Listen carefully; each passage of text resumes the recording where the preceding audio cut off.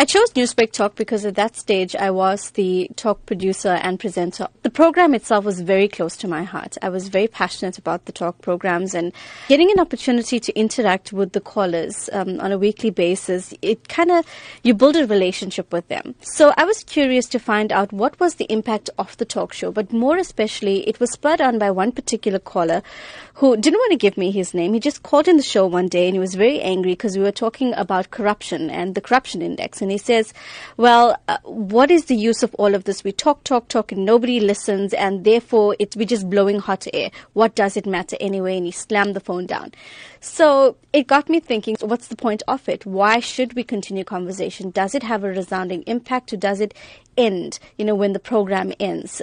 Do the conversations, for example, continue around dinner tables or around the braai stand, for example? Talk to us about some of the research methods you used and the interaction you had with callers in terms of, as you say, extracting that information for your thesis. It was a qualitative study, so I got to be a little creative with it. The research was done in two phases. The first was where I had a focus group and we had just a few of the frequent callers. We spoke for a good few hours and we explored everything about, it was a bit daunting as well because they had to answer questions like whether they liked me as a presenter or whether, they thought that I was too soft or lenient in certain issues. The second was the interviews, and those interviews was person to person. It wasn't a group setup. It was the same sort of questions that were posed, but it was more of an intimate setting. So I got to speak to them and engage with them about their own feelings, and they didn't have the opportunity to feed off the next person. So those were the two stages, and then all of the data was collated and we were able to find the emergent themes. And what was interesting about the themes is that everybody who was part of the group, they all agreed that Newsbreak had a resounding impact on their own lives. The aim of the thesis was actually to find out just that. At the end of it, what do you think is the impact of Newsbreak Talk on communities that we service?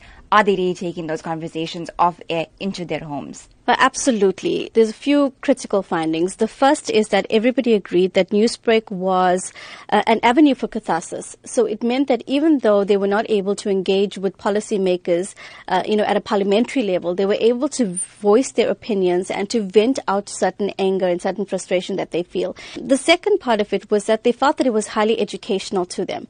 The third was that a lot of them felt as if their opinions would change based on the fact that they were able to hear what other people thought or other communities thought. It gave them a new perspective on issues that they thought were very black and white to them. They felt as if they were being listened to.